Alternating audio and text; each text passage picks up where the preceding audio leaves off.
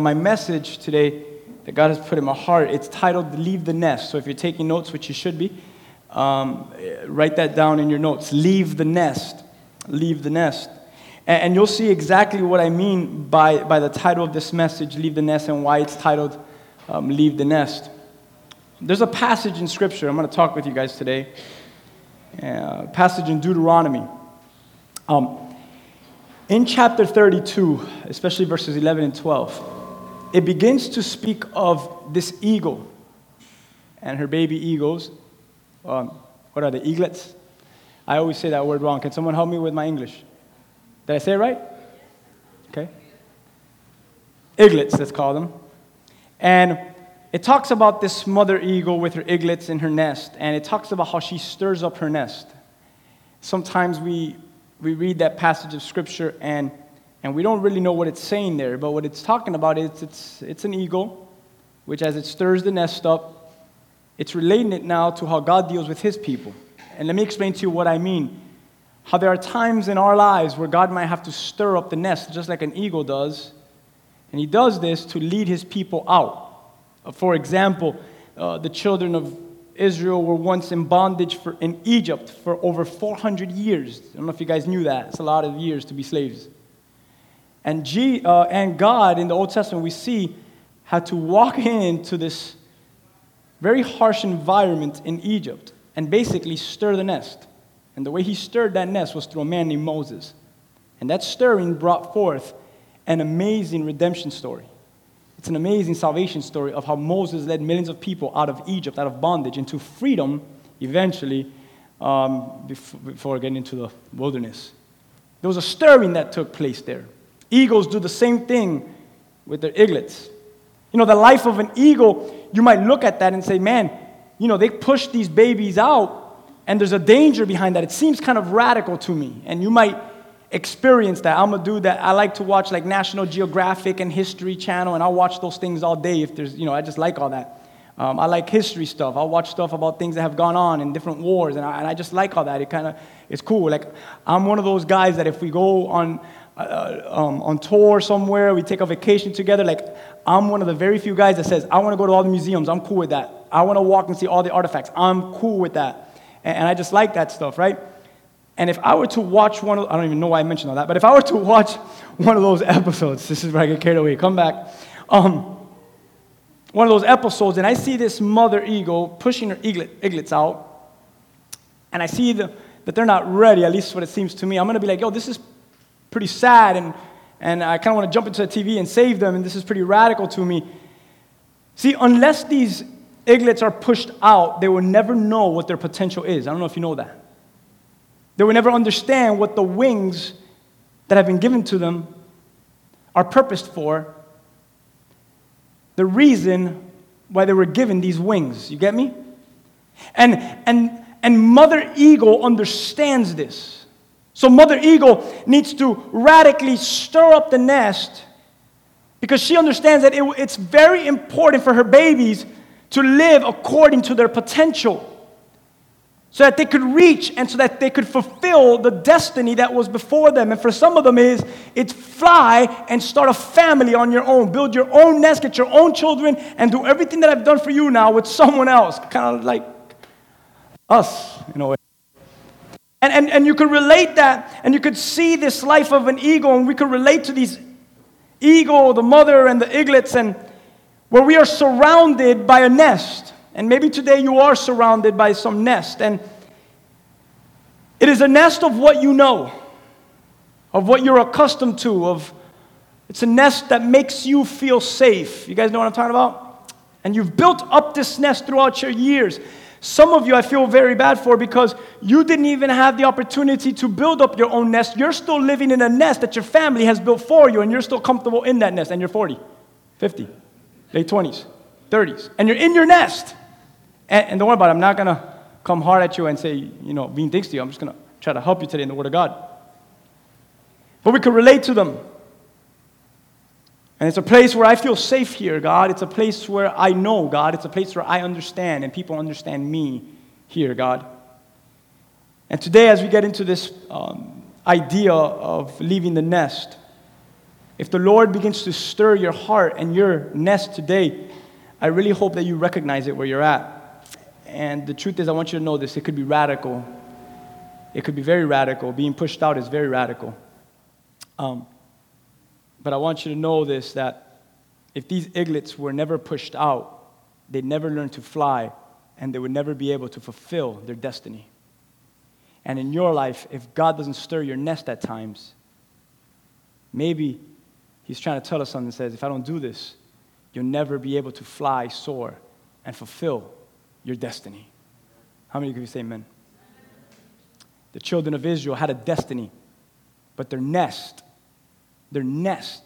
kept them placed. I'm going to give you a perfect example. Every morning, bread from heaven was given to them. Did you guys know that? Every morning, heaven's breakfast was given to them. At night, fire. During the day, a cloud would lead them. I mean, they had it all, right? One day, they're just so upset. They're complaining, and they say, Moses, why did you bring us out here to die? Watch what they said. We were better where we were at in Egypt. You should have left us there. Do you want to know what that voice is? It's the voice of one who has grown accustomed to their nest. And it was a struggle for them to leave the nest, even though it was a bad nest of bondage.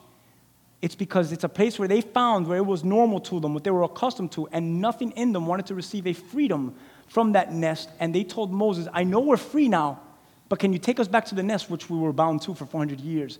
And Moses is so frustrated with them, like, what are you saying? Did you see this fire in Egypt?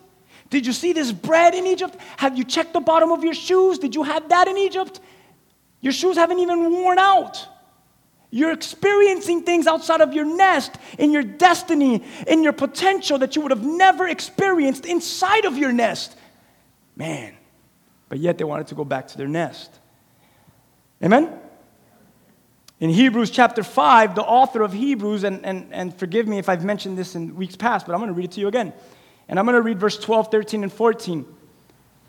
And from this translation, watch what it says, and then I'm going to break down 3 things that I learned from this passage. Ready? Say ready. All right, good. We're ready. In verse 12, it says, you have been believers for so long now. Look what it says next. That you should now be what? You should be teaching others. If you have notes, you could underline that. If you write on your Bibles, you could underline that, circle that. If you have notes, write that. I'm a believer for so long, I should now be teaching others. And then it says this. He says, instead, now you need someone to teach you. But watch what he says now. You need someone to teach you what? Again. Like you already taught that, but you still want someone to teach you again. And what is it? The basic things about God's word. He says this, you're like babies who need milk and cannot eat solid food. For someone who lives on milk is still an infant and doesn't know how to do what is right. And then he says in verse 14, solid food is for those who are mature, who through training have the skill to recognize the difference between right and wrong. Does everyone see that? I read this passage, and I read 12, 13, and 14, and I recognize something here. There is such an importance to growth. Did you see that there? Like God is like saying this, ready? If you're not growing, there's a big problem. And that's what he's telling the church. You were never called to remain, to stay, to maintain where you're at. You need to what, church? You need to, yes, grow. And that's what the author of Hebrews is saying. It's time to grow. Ready? Again. You need to grow. I read this passage and I recognize, listen, I need to want to grow. I need to discipline myself to grow, correct? It's like an athlete. Perfect. Olympics just passed, and I think yesterday was the last day. I might be wrong. But the Olympics have passed or is passing. And as the Olympics just took place in Russia, it's so important. Like those guys didn't just wake up a month ago and say, I have a good idea. I'm going to compete in Russia this next week. Doesn't make sense. They needed to go through a training, through a discipline for 4 years beforehand to prepare them to compete against the world's best in whatever it was that they were going to compete in. Listen, if they would have never grown in their skill, when they would have reached the destiny that was called for them, they would have been humiliated because they did not go through the process of training, of growth, of development to get them to the place where God wanted them to get to, and they would have failed and faltered and been a shame to many. But that's not what they do. They go for years training and fighting and crying and beating their bodies to get to a place, a destiny, where there they could glorify everything that they've done in the secret. It kind of reminds me of a believer who lives in life and at times lives in this valley like I just prayed, but our goal is on that mountaintop to reach our eternity. And there I will receive the glory of all the work that I've put on down here in these years. There's a growth that needs to take place. There's a process in the life of a believer. And the book of Hebrews is teaching us this. Growth is so important for yourselves. It's not for the person next to you to help you grow. It's not for the guy that's preaching up there on that little platform to help you grow. It's not for that church to help you grow. Listen, the author of Hebrews is, you drink milk. No one drinks it for you. You eat solid food. No one eats it for you. You grow on your own there. Amen? There's 3 things that I learned about Hebrews, and it's teaching us that is vital for a growing, mature believer. Number 1, verse 12 shows us this. Hey, you've been a believer for so long, so now you need to what? Teach others. Point number 1 is a mature believer should get to a place where, number 1, they're teaching others. That's where the whole discipleship comes in. Who are you reaching? Who are you training? Who's under your wings? What are you showing them? And that is so important for a believer, because this is what I've done for many years, and this is probably what many of you have been doing for many years. You sit in a congregation of people, but you think it's the church's job to disciple the person, and you're right, it is the church's job, but the church is not a building. The church are the people that are inside of the building, and it's their job to disciple the people that God are calling. So you're right. It's not New Life's job to disciple the people. It's the church that's within New Life who needs to teach the people. So point number 1 is, if you come into maturity with Christ Jesus, point number 1 is, who are you teaching next? Who are you reaching?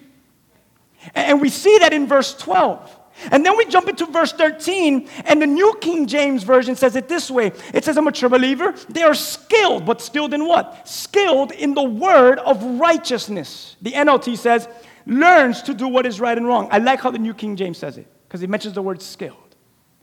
When you go through a growth process, there's this skill that is in you, and you're skilled now in this word. And the word is the word of righteousness. It's not the word of wrong, it's the word of right. And when you are skilled in the word of righteousness, if you study the scriptures, then you get to learn, you get to discern what is good and evil. You get to learn what is of God and not of God. You get to learn what are the gifts of the Spirit and the gifts of Satan. You get to learn what is of light and what is of darkness. But the reason why many are in trickery, are always defaulting, why many are always wavering, and many are bouncing from church to church to church to find the perfect place, it's because they need to get to a place of maturity and growth where they are mature in the true word of God, the word of righteousness. And I need you to see this in Hebrews 5. Mature believers say yay. And everyone says yay. He says, all right, check this out. 3 things that show me that you're mature. Ready? Number 1, you teach others. Okay. Number 2, you are skilled in God's word, the word of righteousness. Okay. How are you doing? Not that good. Then we got to grow in maturity. Then we got to learn. Then we got to shape ourselves up.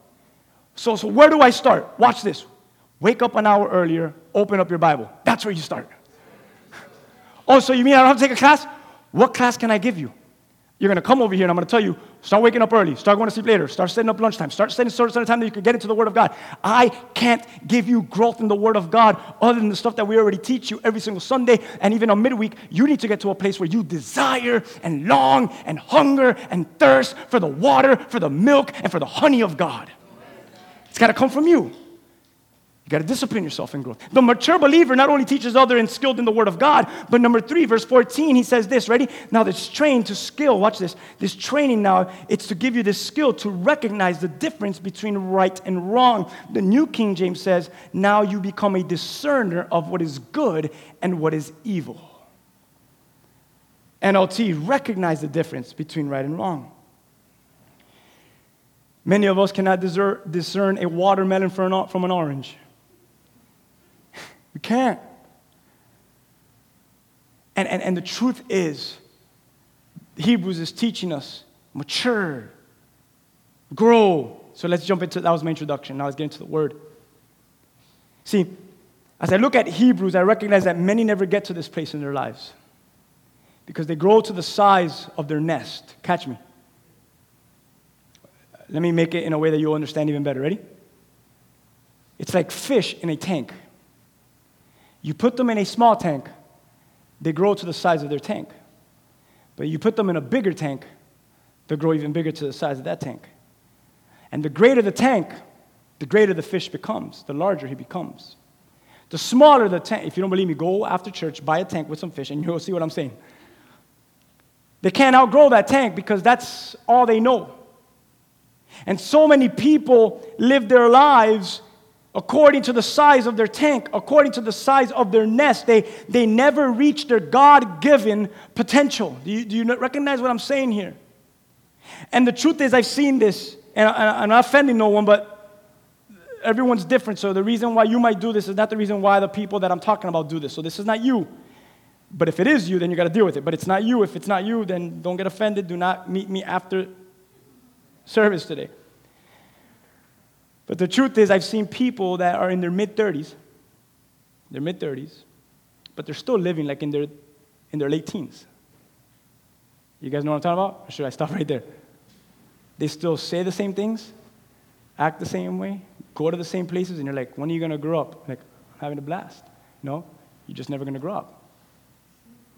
Some of these people who are in their late or mid-30s, they're still with mom or with dad or with both, with the parents. They still do the same things, think the same way, and you're like, come on, can you flap your wings? Can you get out? But they're still stuck. They're stuck in their nest. They're stuck in their tank. And a lot of times when you're that person, you know who's to blame? You start to blame everyone. It's everyone's fault. But the truth is, you just need to get pushed out. Flap your wings. You never know, you don't even understand and recognize the potential you have to get you to a destiny that God has designed for you. And then here's that frustrated person, but then there's another group of people. And they've flown out of their nest. And this, you might relate to this. Ready? They've grown from their tank. And yet there's the other person who has stayed the same, and they remained in their environment with the same old safeties, and they make themselves believe that everything is okay, but in reality, it's not. And here's my first point. What this has become in that person's life is, and write this down, it has become a life of complacency. I'm going to talk about that today. Complacency. Everyone moved on. Everyone has families. Everyone has kids. Everyone got a career. Everyone seems to be moving. How come I'm still here? And you're almost like waving them down, said, you've been too comfortable for too long now. Stretch out. Flap your wings. Try Jesus. You will just be wild when you see what he could do in your life. But we stay, no, I'm safe here. I'm comfortable here. Look how Webster's describes complacency. Ready? A feeling of being satisfied with how things are and not wanting to try to make them better. If that's you quietly on your paper there, rebuke yourself if that's you. Just put, I rebuke me. A feeling of being satisfied. Are you satisfied with how things are? Really? Don't say yes. Because I'm going to be like, no, you're not supposed to say that. Or are you at a place where you say, things are pretty good right now, but I want to make these things that are good even better. I want to make the marriage better. I want to make my career better. I want to make my workplace better. I want to make my family better. I want to make this church better. I want to make me better. How many of you want that deep down inside of you? Or are you just satisfied with saying, I'm pretty satisfied with where I'm at. I'm good. Or do you want better? And I believe a lot of believers live this way. They're just satisfied with where they are at. We're good with our family. We're good with our jobs. We're good with our homes. We're good with the church that we go to. Hey, we're satisfied. But then I look at you and I say, well, there's Scripture. When you look at the passages of Scripture, the truth of Scripture, there's even greater things for us. But we're good, but we're satisfied. And we might say things like, why would I want to even try to make things better? And I'm like, because the Bible says so. The Bible says there's better for us. And the truth is, church, I'm scared of complacency. Let me tell you why I'm scared of complacency, because I see this in my life when I'm complacent. And man, talking to you today is not a man who has not been complacent and maybe is dealing with complacency in certain areas of his life today. Okay? I will never preach a gospel to you that was not first for me. If not, I'm the first hypocrite in this room. How many hypocrites we got today? Wow, the first church that allows that. How many hypocrites today? God bless you, a church of hypocrites. Let's keep rolling. Here we go. Smile a little bit. Here we go. But I'm scared of complacency because I've seen this. I've seen that in my life, complacency, watch this, kills passion. Been there? Been there? Where's the passion? Man, my marriage has lost passion, right? Well, maybe you've been complacent with it. My church has lost passion. Maybe you've been complacent with it. Hey, my family group, my group that I do family with every day, my son, my daughter, my family, we've lost passion as a family. You've been complacent in it. Hey, my workplace has lost passion. You've been complacent in those areas. And I've recognized, again, this message is for me, right? I've recognized that complacency in my life kills the passion that God has called me to function in. And complacency does it. And it might be just like yours, my complacency. Maybe it's a little bit different, but it's caused me to live in this thing in which today I'm going to call it this, ready? I call it my comfort zone. It's my nest, my comfort zone. I built it, baby. Don't touch it. I built it. You know, I like living in my comfort zone. Can I tell you why Pastor Rigo, likes living in his comfort zone? Say yes for me. All right, good, because I'm going to say it anyways. I like living in my comfort zone. I just named a couple. Couldn't get too detailed because I know at the end of the day I still have to be a pastor. So watch this. Number one, in my comfort zone, there are no surprises. I don't like surprises. Ask my mom who's in the front row. Ask my wife who's in the back row. Probably the two ladies that know me the most. I don't like them. I try to find out what the surprise is, and I was like, I already know. You're having a surprise party, aren't you? We're going to go out to dinner, aren't we? And I try to kill. I don't like listen, in my nest of life, there's no surprises. I like to be home at a certain time. I like to be in bed. Now we got Jackson. I'm like, Jackson needs to be in bed at this time. And I say, can you relax? Let him stay up. I say, I know, but it's 8:30. He needs to be in bed. And sometimes I'm my worst enemy. I need a smack him. Rigo, relax. Because my nest that I built, I don't want surprises. And then sometimes I'm okay with that. But man, God is a God of surprises. Like, man, if you just see the surprises I have for you. I'm talking about my comfort zone. I'm not saying that it's you guys. I don't want to ever talk about that to you guys. But one of the second things I like about my comfort zone is there's a protection. And in my comfort zone, there's a protection against hurt and pain. So I protect myself. Sometimes I protect myself too much from people. And I protect myself too much from things. And it's because I don't want to experience hurt, or I don't want to experience pain, or I don't want to experience these things that I've seen other people experience, or I've seen family members experience, or maybe I've gone through. So what I like to do is I like to build myself this little comfort zone, this little nest that I call today. And I like, for number one, no surprises. Number two, I want to be protected from hurt and pain. That's why I built this life that I live in. How many of you live like that? Okay, don't raise your hand. Watch this. Number three, I feel safe and I feel secure in my little nest. Number four, I don't have to worry about this thing that I fear. Ready? Watch this. Failure. I preached the whole message one time about don't fear failure. Listen, failure always.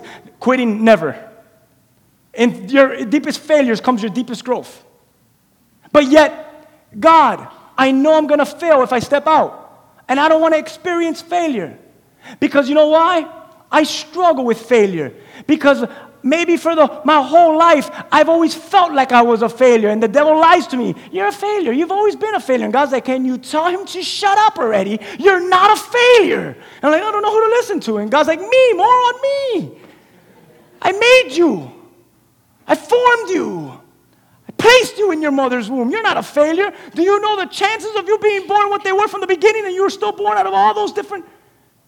You could have been born, but you were it. I'll stop there. And the truth is, in my comfort zone, in my nest, I don't have to worry about failure. Listen, this is all I got to worry about. Ready? I just got to maintain, continue to serve God the way I'm serving, and I'll get to heaven. And God's like, bullhorn, wrong. That's not the life of a Christian. That's not the life of a Christian. But then again, that's just me. Welcome to my life. John Maxwell wrote this down one day. Look what he writes. Ready? To succeed in life, we must stay within our strength zone, but continually move outside our comfort zone. that awesome? I let that sink in for a second. That's a water break. Read it one more time to yourself. Write it down in your notes if you need to.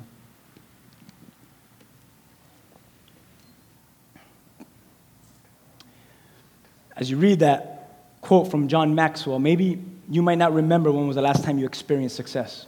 When was it? You're okay with how much you make, so why move up the ladder? You might like where your business is today, so why push even more to make it better? You might be fine with your walk with God, and you might feel like there really doesn't need any stretching or growth to take place, and you just say, well, I could just maintain and live the way I'm living. And you might even come up to me and say, you know what, Pastor Rigo, I know my strength zone, and it's Jesus Christ. Amen. I'll tell you amen. I'll give you a high five. But then you might say this after.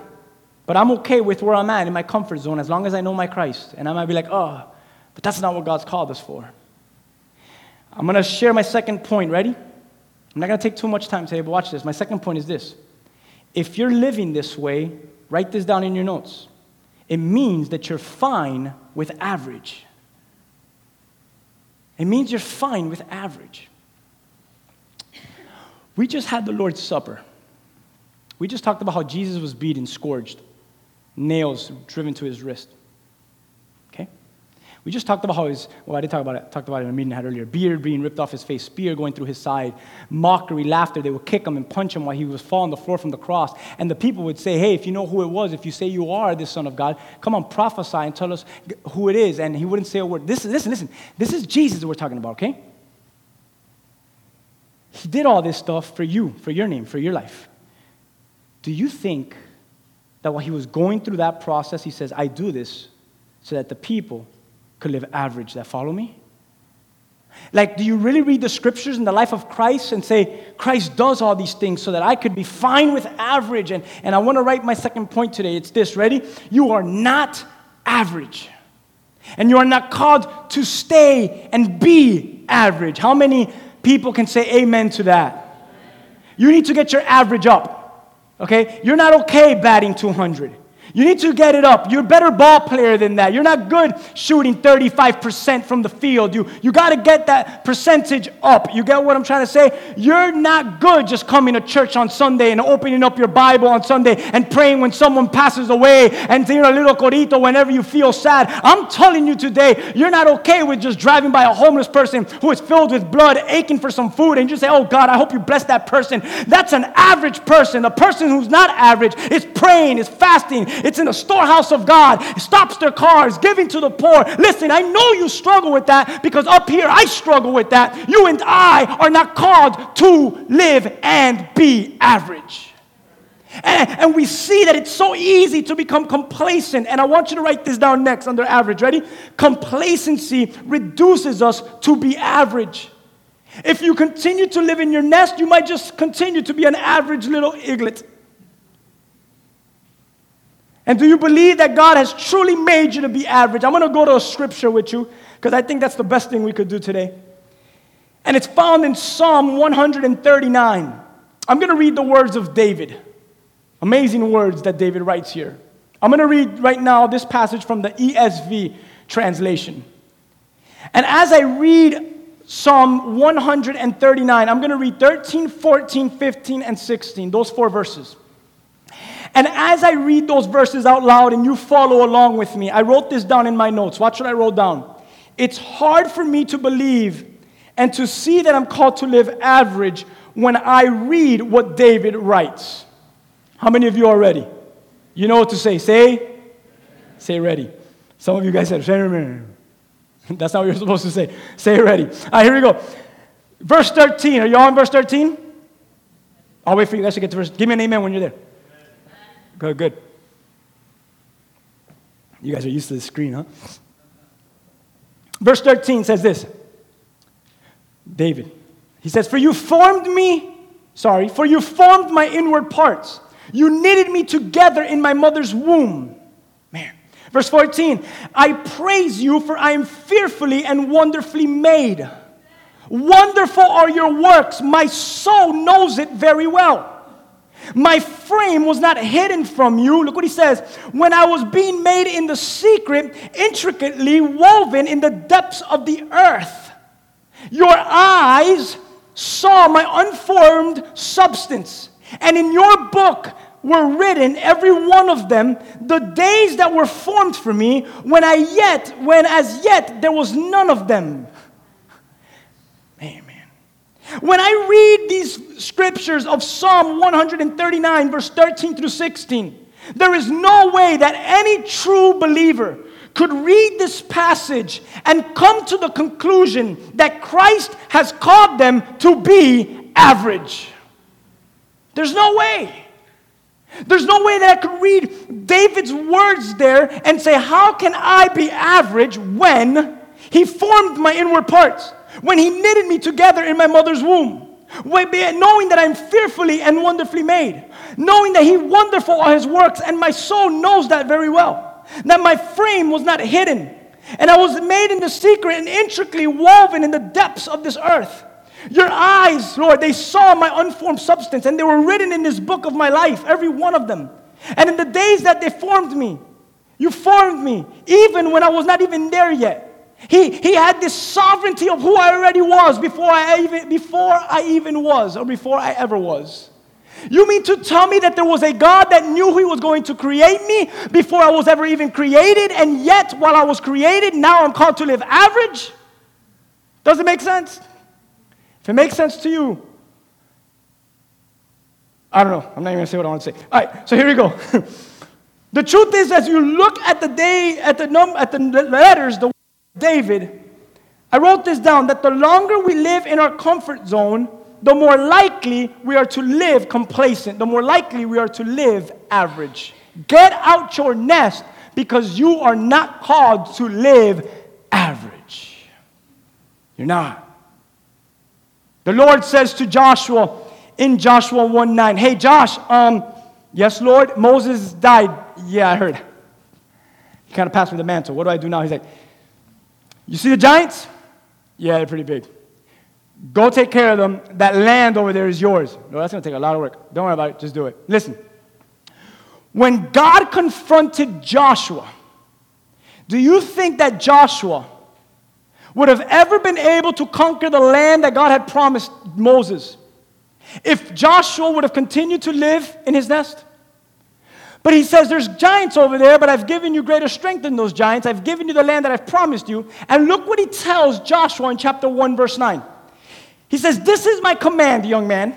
I believe he said young man somewhere in there. He says, be strong and courageous. Do not be afraid or discouraged, for the Lord your God is with you wherever you what? Go. Joshua, I'm going to stir your nest. And as I stir your nest, flap your wings, go. And as you go, know that I will never cease being with you. I'm with you always. You're not average, Joshua. Listen, Moses and his generation, that people, they wanted to stay average. Moses was so frustrated because he knew that the potential that they had was to reach the destiny of the promised land. But since they loved living so average, that whole generation had to die off. But now, Joshua, I'm dealing with a Joshua generation that is not the same generation of Moses' generation. They were average, but you are beyond average. You want to see yourself succeed. You want to see your people come to the light. You want to see your people come to victory. You want to see people come to the land that was promised them, to the destiny that they are to fulfill with the potential that they have. So Joshua, ready? Go. He stirs up his nest. He stirs up his nest. How many of you are Joshuas that God is stirring your nest? And he's saying what? Go. Leave the nest. Go to where I've called you. Is that even biblical? It is. I just read it. And I'll prove it to you in the New Testament. The disciples were like, he's dead. And Peter's worried.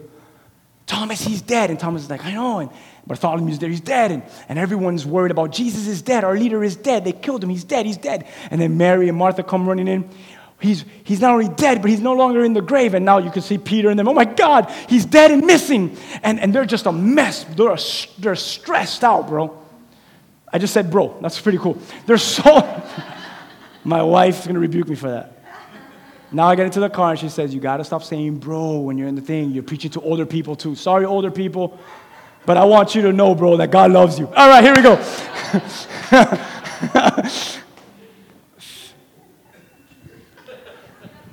Let me go back to the Word of God.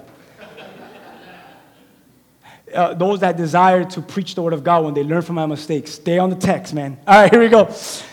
So his disciples are all worried, and they're all freaking out. Not only is he dead, but he's missing. Jesus appears to them, right? Do you want to know what Jesus' last command was to the disciples? Watch this. Hey, go baptize people, right? Of all nations, baptize in the name of the Father, Son, and the Holy Spirit, know that I'm... all those things, right? But watch what he says in verse 20 of Matthew 28. Ready? Disciples, know that I am with you always, even to the end of age. Jesus tells the disciples the same thing that God tells Joshua. Hey, I'm with you always, and I'll never stop being with you. And I want to ask you guys this, ready? Have you found yourself right here, where you've made a home, your comfort zone? Listen, you once lived in passion. You once shared the gospel with so many people. Come on, I know I'm talking to some of you guys. You used to serve. Remember the days that you used to serve? You were the first one in, first one out. I'm not even telling you to be that person again. But you remember when you used to serve. You used to share with everyone. Okay? And you were this person. You used to be a patient person. And where has your patience gone? Maybe you used to pray, and you used to pray a lot. And maybe you used to even pray for people. You remember that passion when you once had a desire for His Word, and you constantly were in His Word and studying, and you would cry? Remember those days that you would actually read this and actually weep when you would read it and begin to pray and repent? I don't know if any of you guys remember those days. But it can be so many different things that might have been there, this passion that was there, but now it's all changed. How many of you that passion has just changed, just dwindled away? And the passion that you were once filled with has been taken over, and now you're too occupied with complacency. And listen, you might just be saying, well, I'm fine. I'm fine with just being average. But I want you to know that though you might say you're fine, you know yourself deep down inside. Listen, are you really fine? Are you really fine living outside of the potential that God's given you, knowing that you have a greater potential in you and you have not flapped your wings yet in it, and you've stayed ignorant and stuck in this nest? He says, I'm not going to flap my wings anymore. Let me tell you why. Because the last time I flapped it, people spoke bad about me. Because the last time the church took advantage of me. Because the last time those people didn't deserve it. And you've had bad experiences, and you've wept over those bad experiences because of days that you used to flap your wings, and there were some people with scissors cutting you every time you flapped your wings. And because of that, now you live in a life that your passion has been dulled and complacency has become your best friend. And all you do is blame everyone else and all the errors in your life. And I want you to know this. Your passion is not defined by what people do to you. The passion is defined by the God that loves you. Man, someone write that down. That was a sad clap for Jesus, man. All right, here we go. But that's the truth. And that's the absolute truth. And I want you to know this today, because maybe deep down inside you're not fine. Maybe you long again, and you long to return to the state of passion that you were once in. You remember that passion? The one that led you to do things that only a faith-filled, passionate person would do? You remember those crazy days? When you would call someone early in the morning and say, I don't know what it was, but God woke me up at night and I started praying for you. Is everything okay? Can I pray for you? When was the last time you did that for someone? Remember the days when you used to come over here and pour out your heart in this building? What happened to that passion? It doesn't even have to be about ministry. It could be about something else that God's called you to, that's for His glory. Remember when you had passion for those things? That own little private ministry that you have? And you've lost that passion, but you know deep down inside that's what you want. You want to return back to that state of passion. I want to return, Lord, back to that faith-filled, passionate person. I want to do those great things again for you. How many of you want that today? So Jesus is walking, right? And as He's walking, Luke chapter 9 gives us an amazing story. And I'm going to read verses 57 to 62.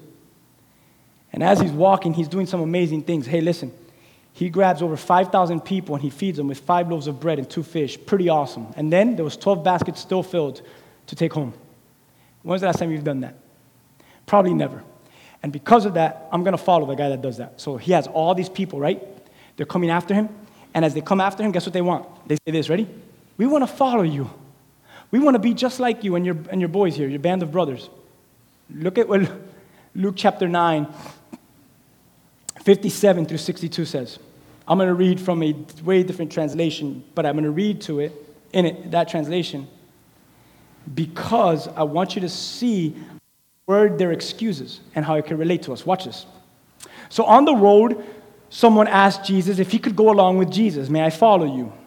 And he said this to Jesus. I'll go with you wherever you go, he said. And Jesus was curt. I'm going to translate that. Ready? Jesus was straight up. Bro. All right.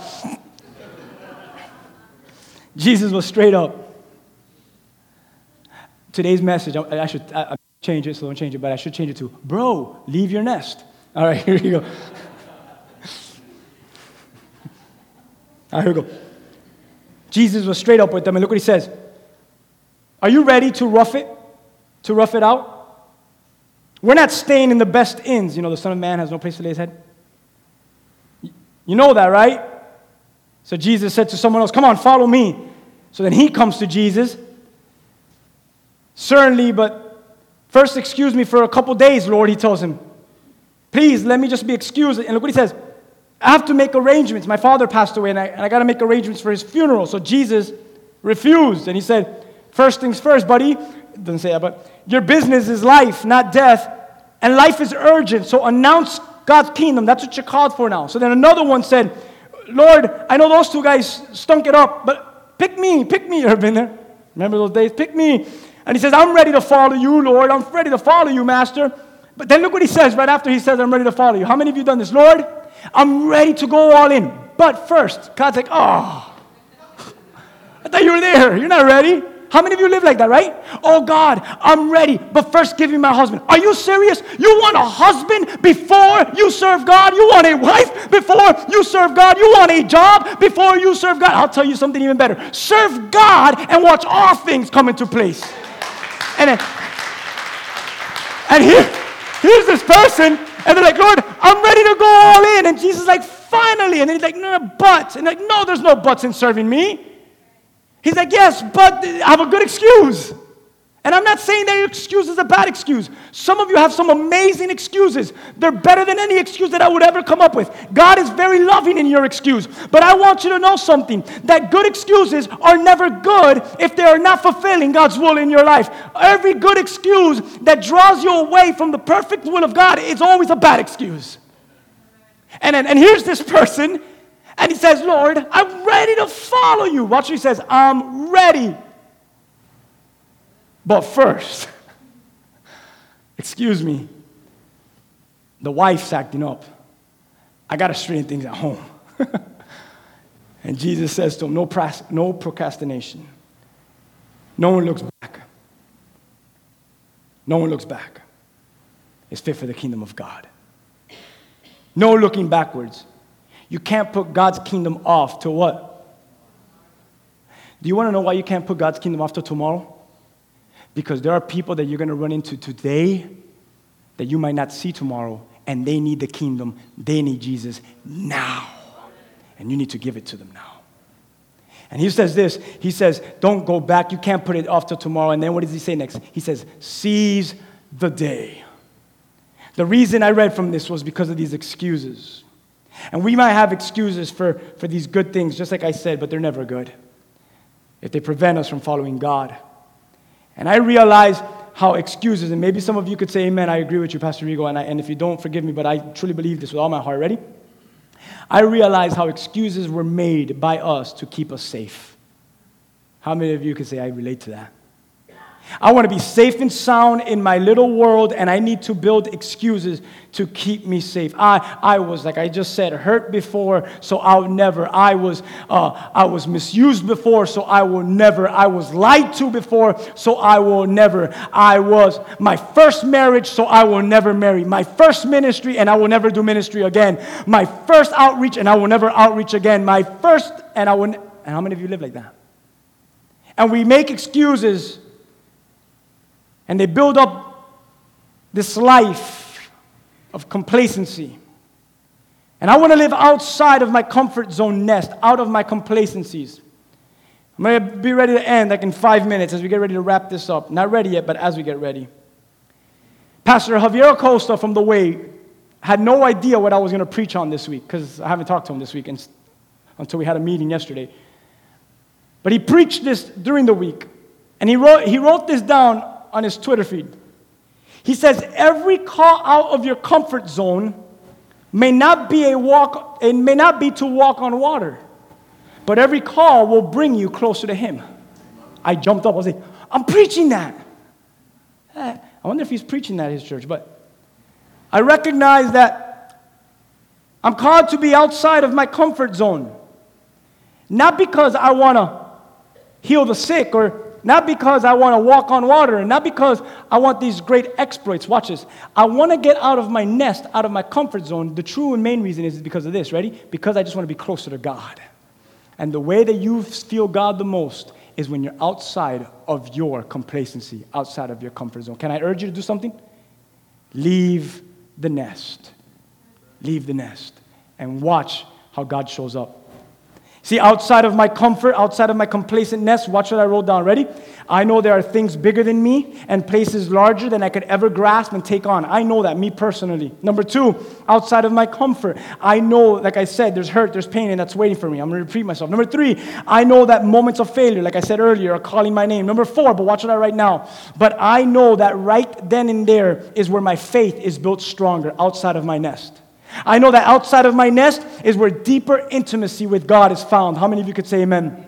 I know that outside of my comfort nest, I know that there are excuses, and these excuses outside of my nest, God doesn't want them like He doesn't want them in Luke chapter 9, and these excuses get thrown away like these unwanted crutches that people like to carry, just in case I ever need them again. How many of you guys have crutches in your homes, not real crutches, you know what they are personally, that you have them stored just in case it ever happens again? Can I tell you something? Get rid of those personal crutches in your life, because if you're in Christ Jesus, you don't need to go back to that nest. You don't need to go back to those crutches. Flap your wings, fulfill your destiny, and watch God manifest His glory in your life. But no, don't ever ask me to take away these things. And the last one, outside of my comfort zone, is where I know I am safe in Christ's zone, where true safety is found, in Christ's zone.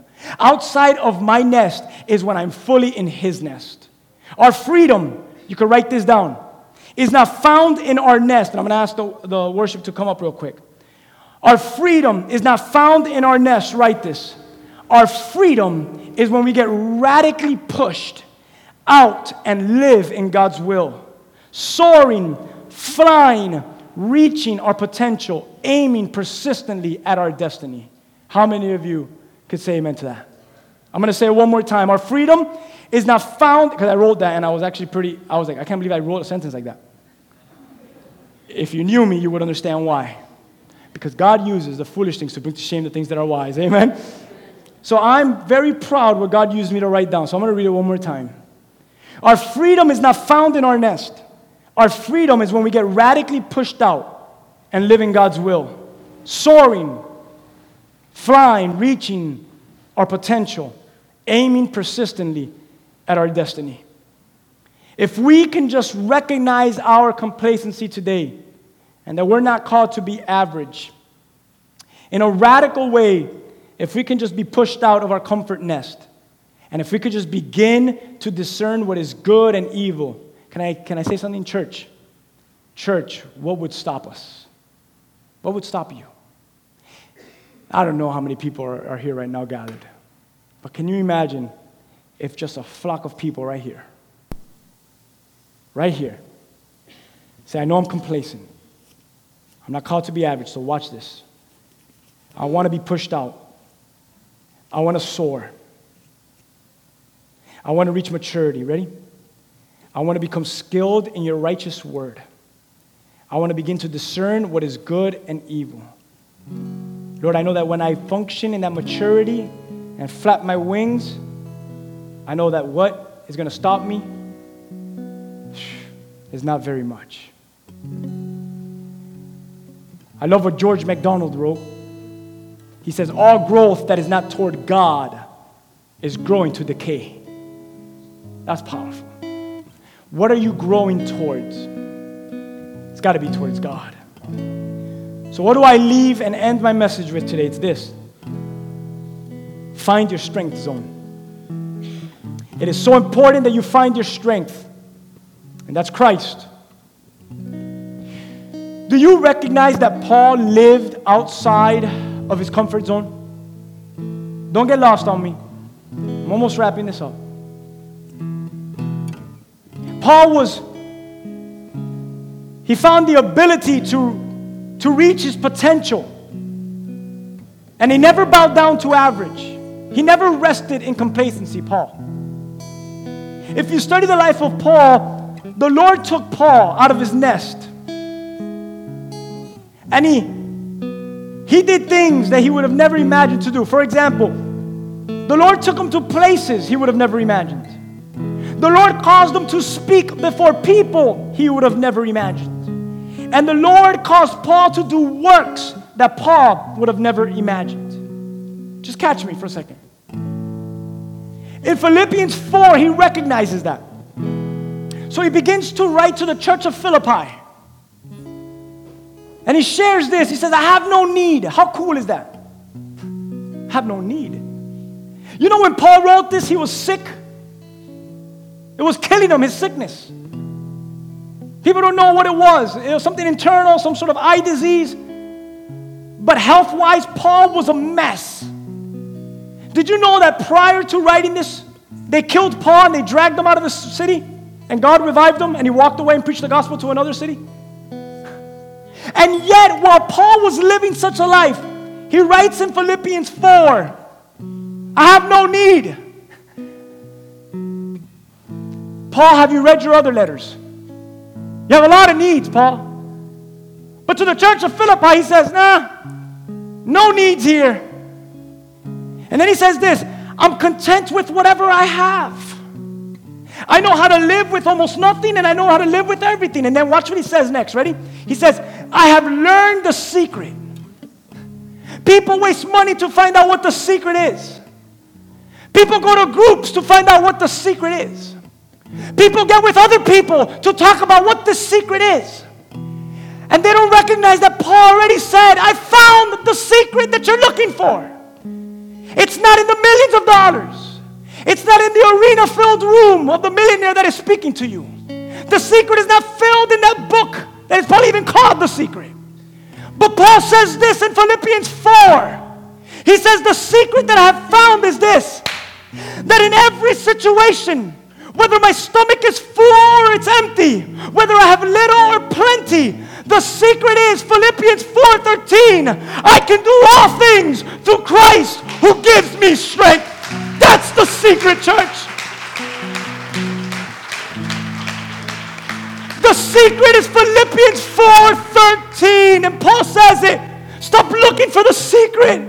Stop going to the left and stop going to the right and stop going backwards. Lot's wife turned into salt because she went backwards. The people of Moses, they never made it because they went backwards. Every person that has gone left, right, or backwards has never seen their potential be fulfilled. They never walked into their destiny. So here's the secret. Here it is. You, church, can do all things in Jesus Christ who strengthens you. That's the secret. I just saved you so much money. So much reading, so much traveling. Paul says the secret is in Jesus, and in Him there is strength. In Him you can do it, church. Notice you can't do it on your own, but notice you can do it in Jesus Christ who calls you His own. Man, He calls you His own. There are no words.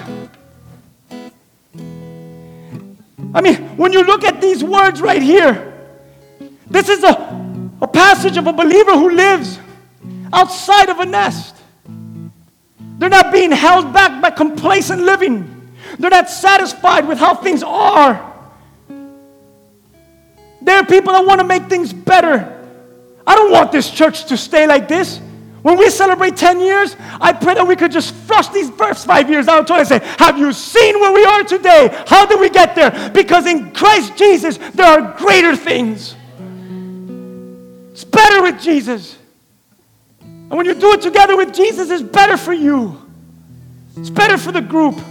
It's better for the family. This person right here, it's a voice of one who has passion. And Paul had that. He no longer wanted to be constrained by the environment that he built from living defeated or scared or embarrassed or as a failure. I'm tired of living like that. How many of you are tired of that? I'm tired of being embarrassed. I'm tired of being defeated. I'm tired of being scared. I'm tired of being a failure. I want this right here. I want the voice of one who has found strength, who has found it, his strength zone, and has moved out of their comfort zone. Who would have thought that the good old President Jimmy Carter once said this? I hate to see complacency prevail in our lives when it's so directly contrary to the teachings of Christ. Listen, in Matthew and Mark and Luke, in these Gospels, Jesus' words are recorded and recorded and recorded. You want to know what they are? To his followers, to his disciples. He says this, ready? Whoever desires to come after me, let him deny himself. Let him take up his cross. And finally, what? Let him follow me. So I end with this. Is Christ stirring your nest? Do you desire? Do you long to follow? To have a passion once more? To soar again? How many of you long to walk away from average? To find your strength again in Jesus? I do, Lord. So here it is. He says this, then deny yourself. What do you mean? Deny your nest. Leave the nest. Church, this is radical, but get pushed out today.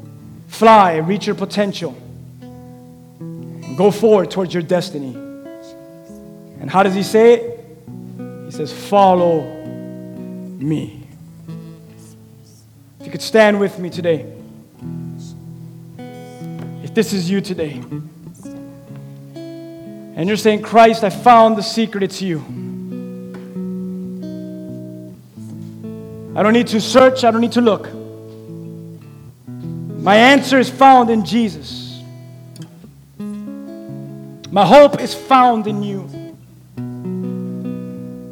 And I'm willing to flap my wings. Thank you for stirring my nest today. And today, Lord God, I just want to go and with the potential that I have, that you've given me, to reach the destiny that you have for me. Give me the grace, Lord. We're going to worship the Lord. And I'm scared to even imagine how many people this message is for, but if that's you right now, can you let God touch you? As we worship, we're going to close off in prayer, but if that's you, can you begin to surrender it to your God? And can you say to the Lord, Lord, I'm going to take a step forward. I'm going to walk out. I'm going to flap my wings. I'm not called to be average. I'm called to be better. I'm leaving my nest today. I'm walking out today. I'm going to do this in you. Right there where you're at, begin to cry that out. Let that miracle happen between you and God. Right now where you're standing.